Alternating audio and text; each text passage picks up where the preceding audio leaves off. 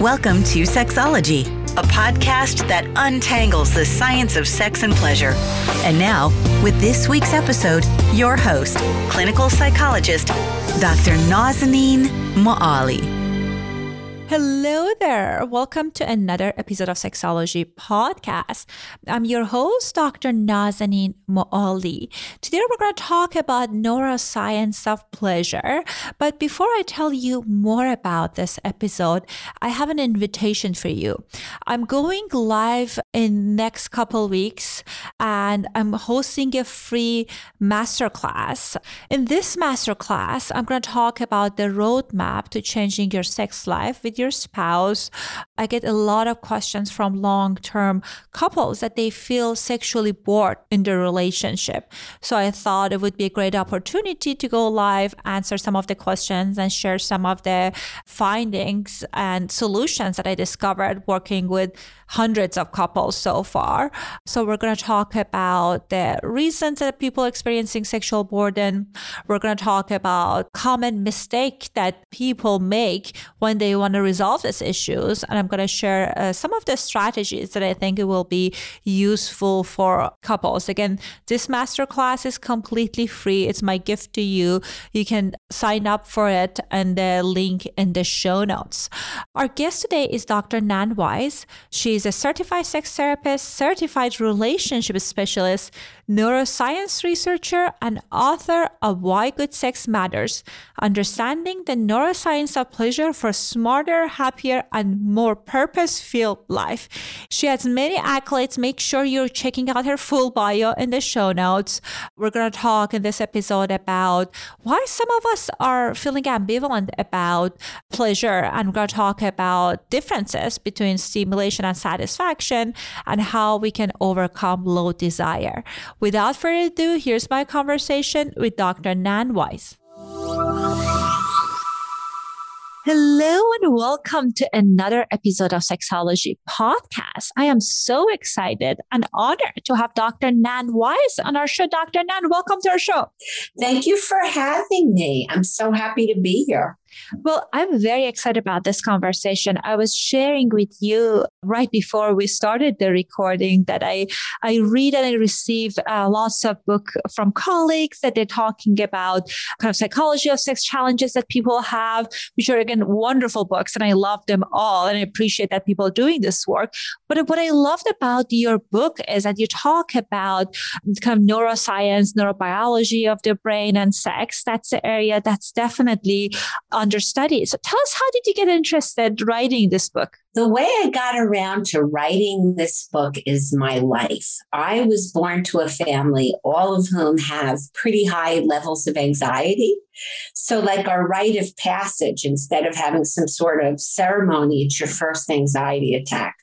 So as a result of that, I was always curious about what I could do to manage my own rather reactive nervous system. And so I did therapy. I did all sorts of different things. Like I started with psychodynamic psychotherapy, a little bit of a slow game where the therapist was saying, oh, it's because you're angry with your mother. I'm not quite sure that's the whole story.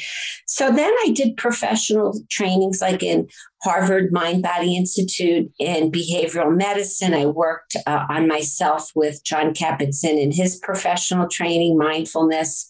I studied Gestalt therapy. I then went really deep into Ericksonian hypnotherapy. I found these tools so good for me.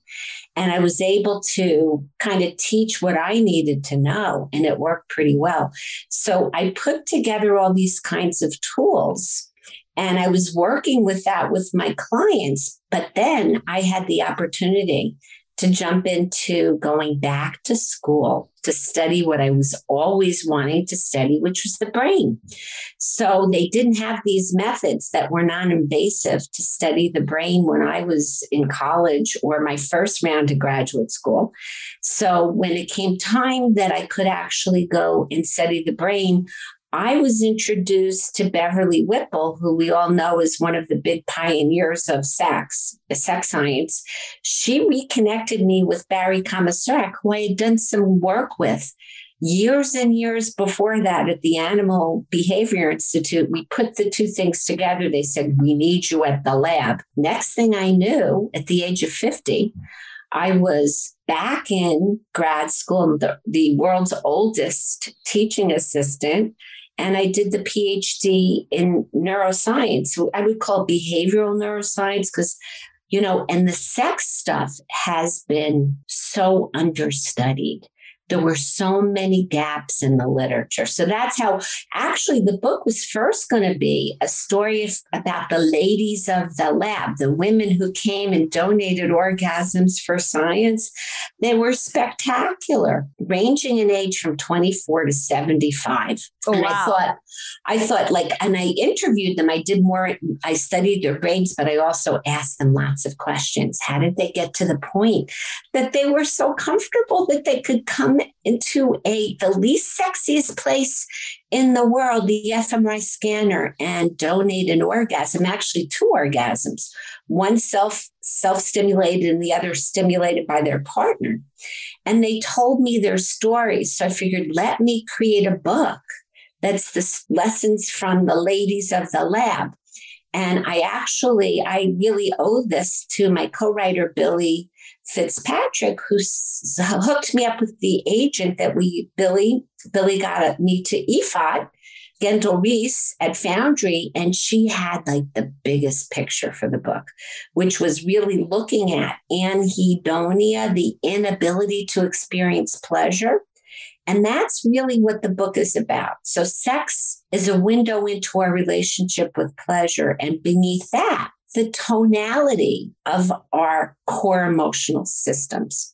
So if I can digress a moment to talk about those core systems, we share with all mammals and certainly a lot of other animals too, evolutionarily ancient core visceral embodied emotions in the oldest parts of our brain.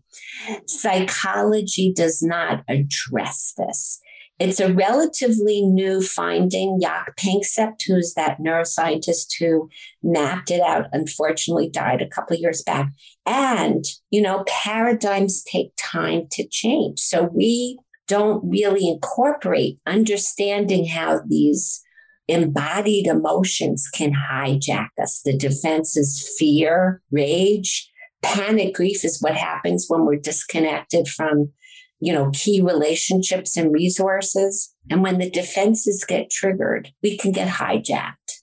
So even if we're smart at the top of our brains, like we know we should eat less, drink more water, less alcohol, talk to our partners, have more sex, it's very difficult to harness our attention and our motivation to change our behaviors based on what's happening in the very basement of the brain. So, for example, my family, we all have that anxiety wiring. And then all you need is to have some bumpy experiences that can condition us to have aversive sort of reactions to connections, to sexuality, to trust in relationships, to feeling safe. And then you put those 2 levels of the mind together and it basically hijacks our thinking brain. I love that. As you were talking about this journey that you were on, I desperately want to read the second book as well, the story of women who donated orgasm, because I think it's fascinating about kind of like the kind of people that are that open and they're able to access their pleasure so quickly. So do you have any gems from those women that you want to share with us? Chapter 9, my last chapter, I tell some stories, like lessons about how to create sexual potential. And yes, there was one woman, she was earlier in the book. She wasn't I actually tell stories from clients in my practice too. But the ladies from the lab, one gal had been basically sexually abused by a coach. Okay. And she had a lot of issues about intimacy and sexuality. And so she had issues about her body and feeling safe and feeling beautiful and comfortable. She got over that. She created a magnificent partner. And she and her partner were basically my go-to people when it came to piloting my study. So when the first time that I actually had, I originally started with just the woman in the scanner doing her own orgasm.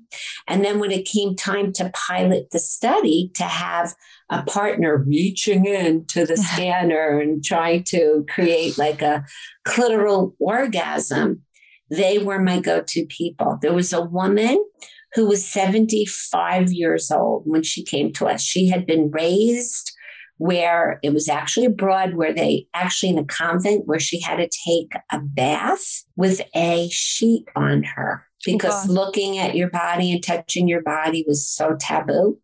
Her marriage wasn't good. Her husband wasn't sexually patient with her. It wasn't until her kids grew up that she got divorced and moved to this country that she uncovered her sexual potential. She made it a priority. And she actually had 2 orgasms in the scanner, one by self-stimulation and the other by with a little help from her partner friend. That's amazing. And what a strong connection they had. I think like some people, even with the slightest sound, they're not able to experience orgasm, but it seemed like for them, they were able to access it no matter what. And factor in how you have to keep your head really, really still. So in a scanner, fMRI scanners, any head movement will completely, mess up your data. So I had them practice keeping their head still. And it took me about 2 years to develop a contraption that they could wear on their heads in the scanner to help keep their heads stabilized. So can you imagine with that loud noise, boom, boom, boom, boom, boom, boom, boom, and being in this scanner and kind of having to keep yourself as still as possible while you're self-stimulating, being able to access that kind of level of sexual pleasure. Well, she sounds like a professional athlete. Sounds like one of those stories that they say like someone couldn't walk and they started running in Olympics. Well, now that you mention it, it really makes sense that, and one of the big findings from my research is really to reinforce the idea that the brain mind is the most important sex organ of all. So these women were able to focus so effectively on the sensations and they had also developed very good wiring between the genitals and the brain. They had laid down their pleasure pathways. And, in neuroscience, we have this, it's called Hebb's law. The neurons or the cells that fire together, wire together. So the more that women can explore their bodies and the pleasure in their bodies and lay down the connections between their genitals and the sensory pleasure regions in the brain, the easier it is to access sexual sensations. And the more you can focus on them, the better. So one of my studies actually was my one very long dissertation study where it was basically, you want to get all the data you can. Scans are expensive. You want to be able to get out of your PhD, with data. So one of the conditions before they even touch themselves was to think about having a dildo inserted, like a pleasurable imagination thing, versus in another separate trial before any touch, to imagine having a pelvic exam with a speculum inserted into the vagina. So we were absolutely so surprised to see, and I had a hunch and some preliminary data from an earlier study that we did when I was in graduate school, that in the condition of imagining pleasurable insertion and stimulation from a dildo, the ground zero for the pleasure places in the brain lit up like a Christmas tree, very similar to orgasm. Interesting. That's fascinating. And what a wonderful kind of like the depth of the various studies that you did. I think it's fascinating. No wonder the book is filled with lots of great information. I love that you talk about anhedonia and this connection between our ability to access pleasure and sexual pleasure. Can you tell us more about that? Maybe the neurobiology of pleasure and how are these all connected? Well, to kind of ease our way into the conversation about anhedonia, as a clinical psychologist, I'm sure that you are familiar with the inability to experience pleasure is a major symptom of depression, anxiety, and other kinds of emotional disorders. So when the pleasure system is not working, it's really hard to get up in the morning and feel good about your day. So, the pleasure system is really kind of complicated. There's basically two parts of it. When we think of reward and dopamine, what we're really thinking of is not so much the satisfaction kind of pleasure, it's more of the wanting and the craving and the motivation, and this, it's called the seeking system. So when that system is very activated and people are seeking and seeking and seeking, like when they're on computers and they're clicking, what happens is it interferes with the learning signal that pleasure is supposed to give us. Pleasure is actually a learning signal, what's good for us and what's not so good for us. We want to approach things that feel good. We want to avoid things that hurt or are unpleasant. So that system has been hijacked by the way we use our attention. And the other thing, when we want to talk about neurobiology of this, stress, the kind of stress that we have as a result of our lifestyle, where we're constantly kind of like barraged with all this stimuli, where it's like bigger, harder, better. We've got to keep running, and certainly factor in COVID hasn't helped, but it was going on way before COVID. The long-term stress and the resulting flood of cortisol and adrenal fatigue will flatten the dopamine system. And so actually your stress hormones steal the dopamine. So that's where people get very flat. So dopamine, when it's working, gives us curiosity, motivation, interest, enthusiasm to go into the world and to meet our needs. And what we really need is not another click on social media. What we need is connection. And the connection system, I have my dog sitting on my lap right now, that's mediated by our internal opiates. And those are the neuropeptides that feel good and are good for us, that give us the sense of satisfaction, peaceful connection, a feeling of well-being. So anhedonia can be looked at as the absence of enthusiasm, motivation, a feeling of even craving and wanting, and an inability to experience satisfying pleasures from everyday life. And I look at it one of the sort of ways, one of my points about all of this is to popularize the notion that we really need to understand the imbalances in these core systems that show up in our bodies. We always know that we're feeling afraid or enraged or panicky. We know when we feel lusty. We know when we feel that warm feeling of caring and safety. The top of the mind gets very complicated. So researchers focus on all this complicated cognitive infused emotions. And they think we can think ourselves out of a bad mood. And that doesn't work so good if we're not working with balancing, I think, the flight or fight system so that we can get out of the defenses and then get into that kind of healing, restorative tone where we have actually access to our affiliative systems. Play is a big one. Play is so flat. So I think I mentioned there's fear, rage, panic, grief, and the defenses. We've got seeking that gets us, into the world and motivated. And then there's play, care, and lust as the other affiliative systems. And so when people don't feel safe, they don't feel playful, they don't feel connected with their lust, and sometimes even depleted from the care system. Well, I'm so glad in the book you're highlighting the connection between us feeling kind of connecting with pleasure overall and people's kind of this energy of lustfulness and kind of accessing their eroticism. Because at times I work with clients that they're coming in because they have low desire. But with many of these individuals, when we talk about pleasure overall, they just don't allow themselves to lean into pleasure. And that's something that they learn to suppress and ignore and kind of feel like there's no fun function to it. So therefore, like, it's hard for them to connect with their sexual pleasure. So tell us, I know in the book, one part that it was really awesome, you're talking about our ambivalence about pleasure. So tell us, how does our ambivalence about pleasure get in our way of kind of having the life that we want? Well, we can thank our Puritan ancestors they were so extreme in their beliefs that they kind of left their homelands and came here. And what's happened is, and it still exists to this day, I call us lewd, prude nation.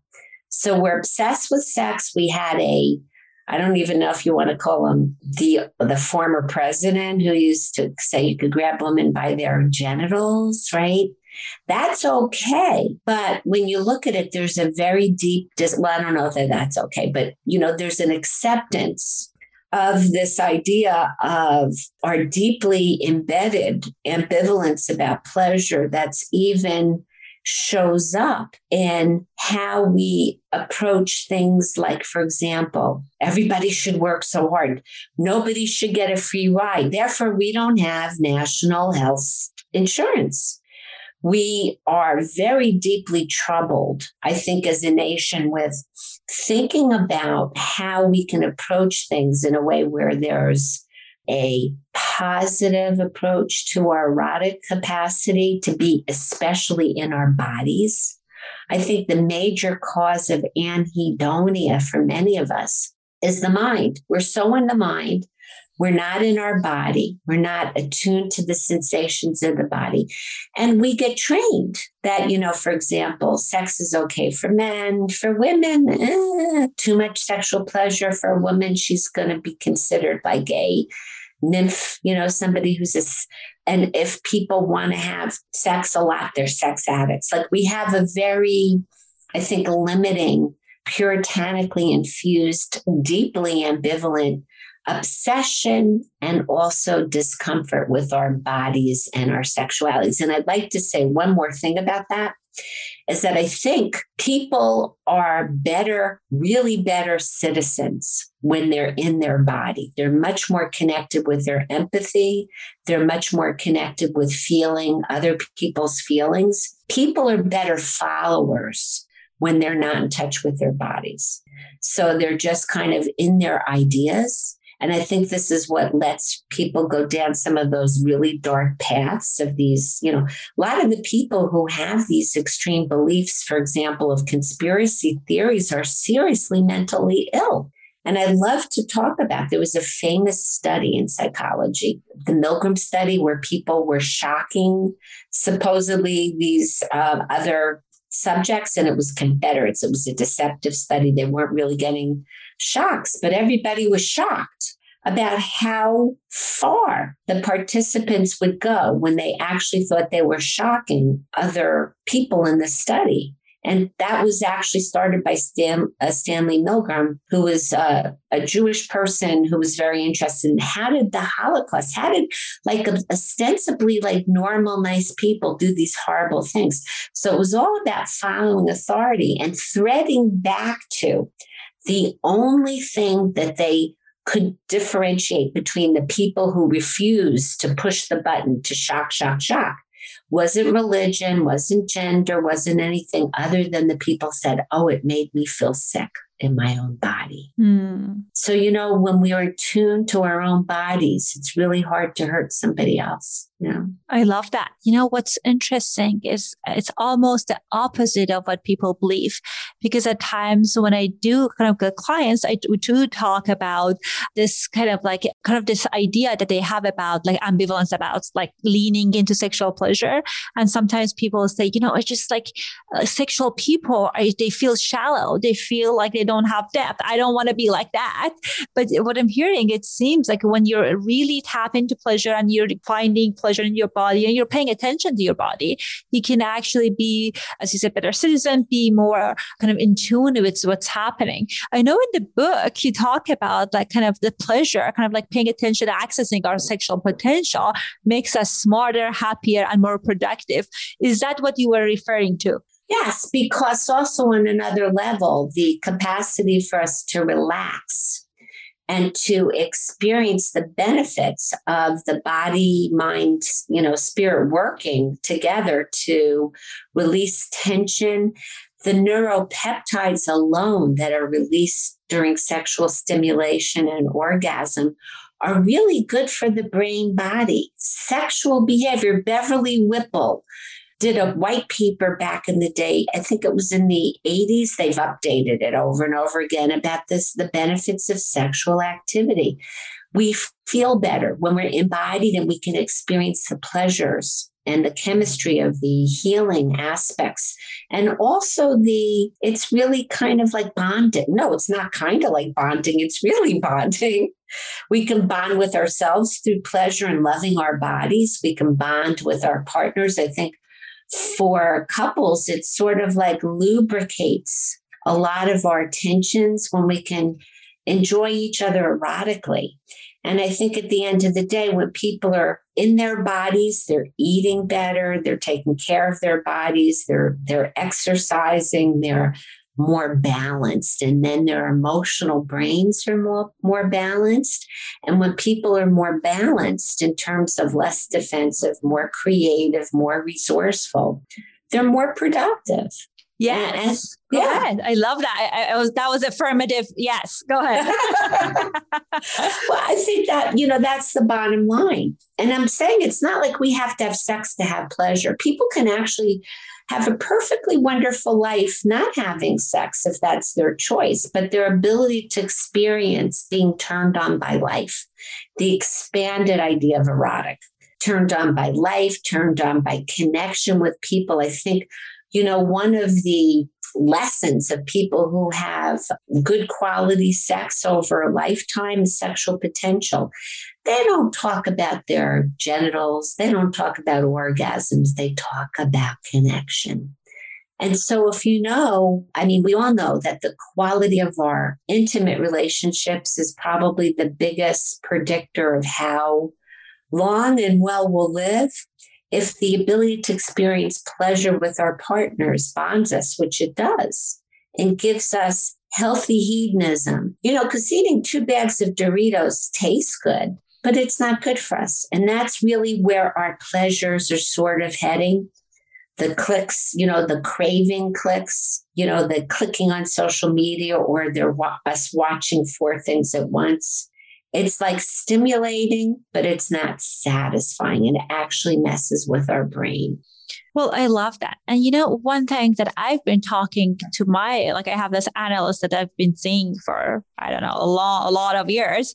And he talks about how excitement and pleasure is different. So it seems like, as you're talking about, watching 4 different things at the same time can be exciting, but is it pleasurable? I think that's such an important point. Exactly.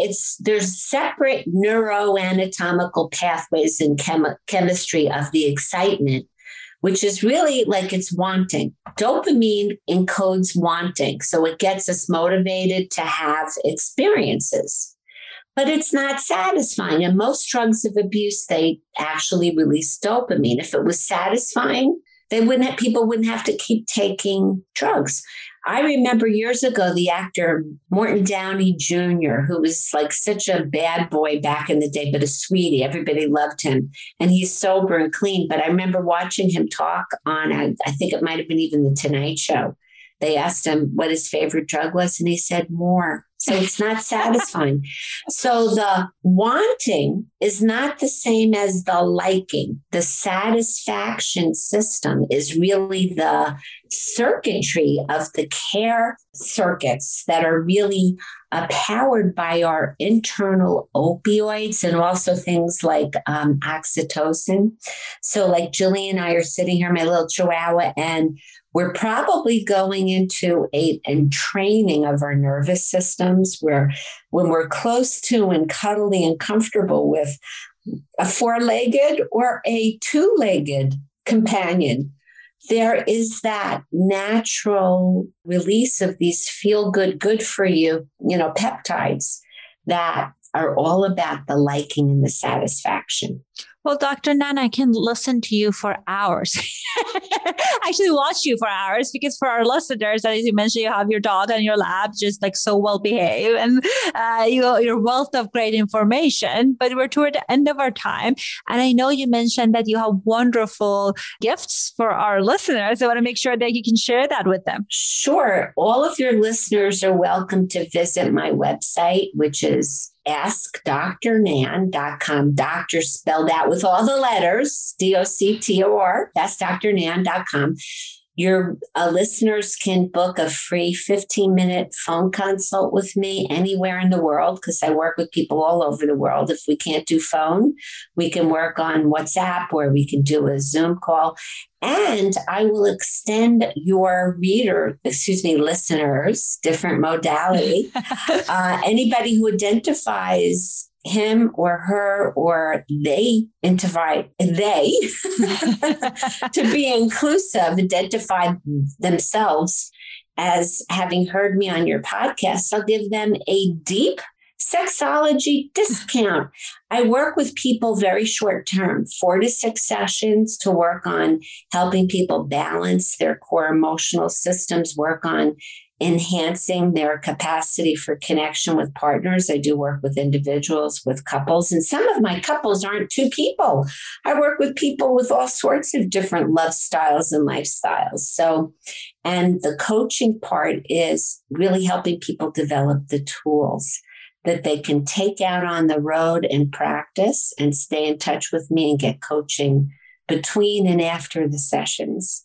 What a steal, and what a beautiful gift. We were talking right before I started recording that sometimes people feel like they're scared of going to therapy because they kind of hesitant to make commitment to years and years. As I said, that I've been in therapy for years because I love it, but I feel like sometimes people kind of want to cultivate some skills and some boosts, and so they can kind of like apply that themselves. So it seems like your approach is like more actionable. That's something that they can use. Yeah, I understand. And it's lovely to have supportive psychotherapy. I provide that to people too. And I myself was in a whole bunch of different kinds of therapies at different times in my life. And that's a wonderful connection. It's nice, especially for us, to be able to go talk to somebody else when we listen to people all the time and have that support. And as you acknowledge, there are certain skill sets. And like a lot of what I do is I help people train their nervous systems with and through using breath and energy locks that I've worked with on myself that work so good. I used to have so much anxiety about public speaking to the point when I remember when I started grad school, I was like, oh my God, I'm going to have to do talks. I'm going to have to do a dissertation, proposal, a defense. Well, let me tell you, from working on my own nervous system and also just getting out and doing it, doing these things, that the best sort of credibility story about how good, for somebody who has anxiety like I do, it doesn't bother me anywhere like it used to. I actually, before COVID, I went on the week before New York shut down, got interviewed by Maria Shriver, wasn't nervous. I had so much fun. I was excited. I was thrilled. I was so present. And I said to myself, holy manoli, this is what happens when you practice tools. And at this point in my life, really what motivates me is to really, reach as many people as possible, which is the point of the book, so that I can, really encourage people to have the kind of pleasure promoting life that makes us better people, truly. Amen. I love that. And I think it's wonderful that you've applied these strategies that are kind of evidence-based yourself, and you see results. They're rooted in science. So what a great offering. And I leave a link to the website in the show notes. So people, if they get a chance to write it down, they can access it there. Thank you so much for coming on the show. It was delightful to have this conversation with you. And thank you for making this show possible and creating this vehicle in 2 different countries in 2 different languages to promote this idea of the importance of our embodied connection. Thank you. That's so kind of you to say. Have a lovely day. You too. Thank you. I hope you found our conversation useful. I always love it when my colleagues are doing wonderful research and legit research when it comes to science of sex and pleasure. And I really appreciated Dr. Nan coming on the show and sharing her experiences with us. Guys, don't forget to sign up for the masterclass, and I will see you in class in the next couple weeks. I'll talk to you soon. Thanks for listening to the Sexology Podcast. For more great content, visit www.sexologypodcast.com. Please be advised that information presented on this podcast is not a substitute for seeking help from a licensed mental health provider.